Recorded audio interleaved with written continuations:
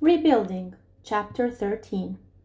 Draco picked up an arithmancy book with a broken spine and moved it to the overflowing repair box by Madame Pince's desk.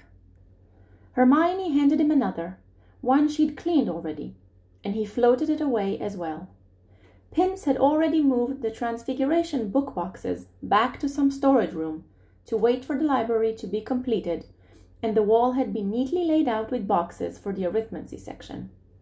The librarian had, it would seem, kept note of what area they had decided to work on next.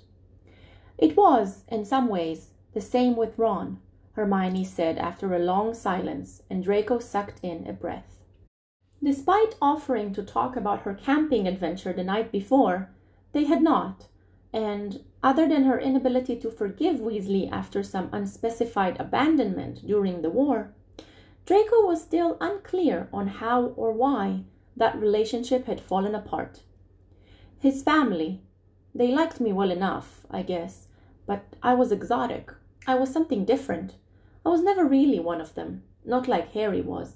His father, he had some kind of obsession with Muggle trinkets, like he's collecting the art of primitives or something. He'd hold up a broken light bulb and talk about how clever Muggles were, being able to get by without magic because of their cleverness. Draco said the word softly as he watched her, as if you were a monkey who'd figured out how to use a sharp rock as a tool. Not nearly as good as what real people have, but still so very clever. For a monkey, she agreed. Exactly. They have some uncle or great-uncle or something who was a squib that they never talk about. Never. It's disgraceful, you know, to have family who aren't magical. I know, Draco said, looking away at last. Most squib children were never mentioned. He spared a thought that even the blood traitor Weasleys had avoided their non-magical kin as shameful. So much for their self-righteous perfection. And they aren't even blood purists, Hermione continued. Not like my family, Draco said. Not like my friends. He lowered his head, defeated. She was right. Dating her would be an endless series of explanations. He'd have to defend her to everyone he knew, assuming any of them would speak to him, and even people too polite to say anything would stare or, worse, make a point of not staring. I'm sorry, he muttered. I shouldn't have presumed I was worth... I'll go sort the clean ones once you move them to the table, and try to stay out of your way. He pulled himself up and walked to the table, each step like a knife as he waited for her to tell him to stay, and she didn't.